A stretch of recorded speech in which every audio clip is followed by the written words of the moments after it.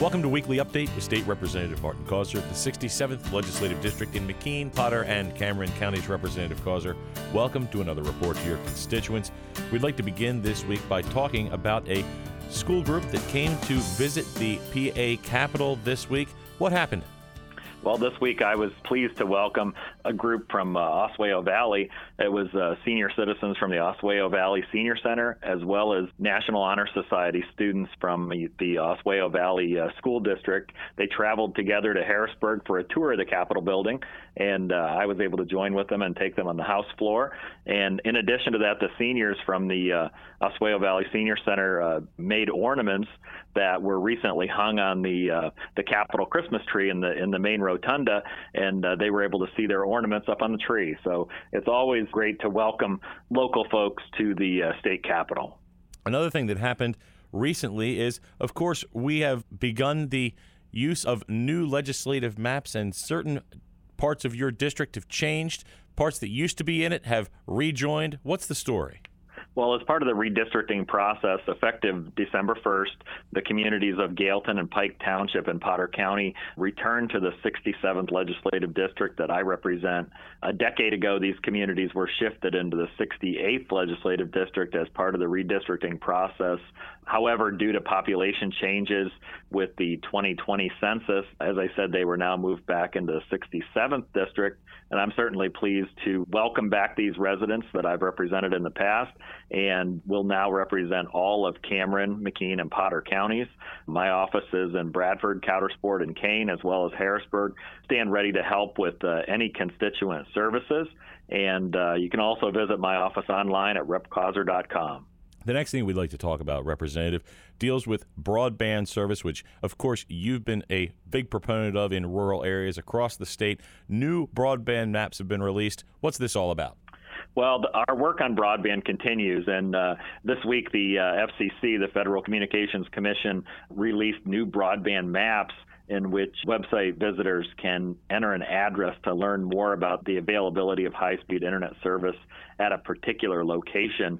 They set up a website that you can look at these maps at broadbandmap.fcc.gov. And certainly mapping is very important. It's one of the major things that we need to move forward with broadband expansion in the Commonwealth. We have to know what's available in each particular area. One of our efforts at the state level was to develop the Broadband Development Authority, the legislation that I sponsored. And a key component of that is that we have accurate maps so that we can invest the dollars in areas where the broadband service is most needed.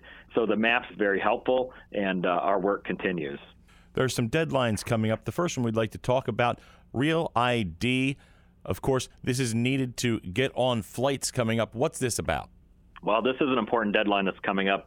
PennDOT is reminding residents that enforcement of the Federal Real ID Act will begin on May 3rd, 2023.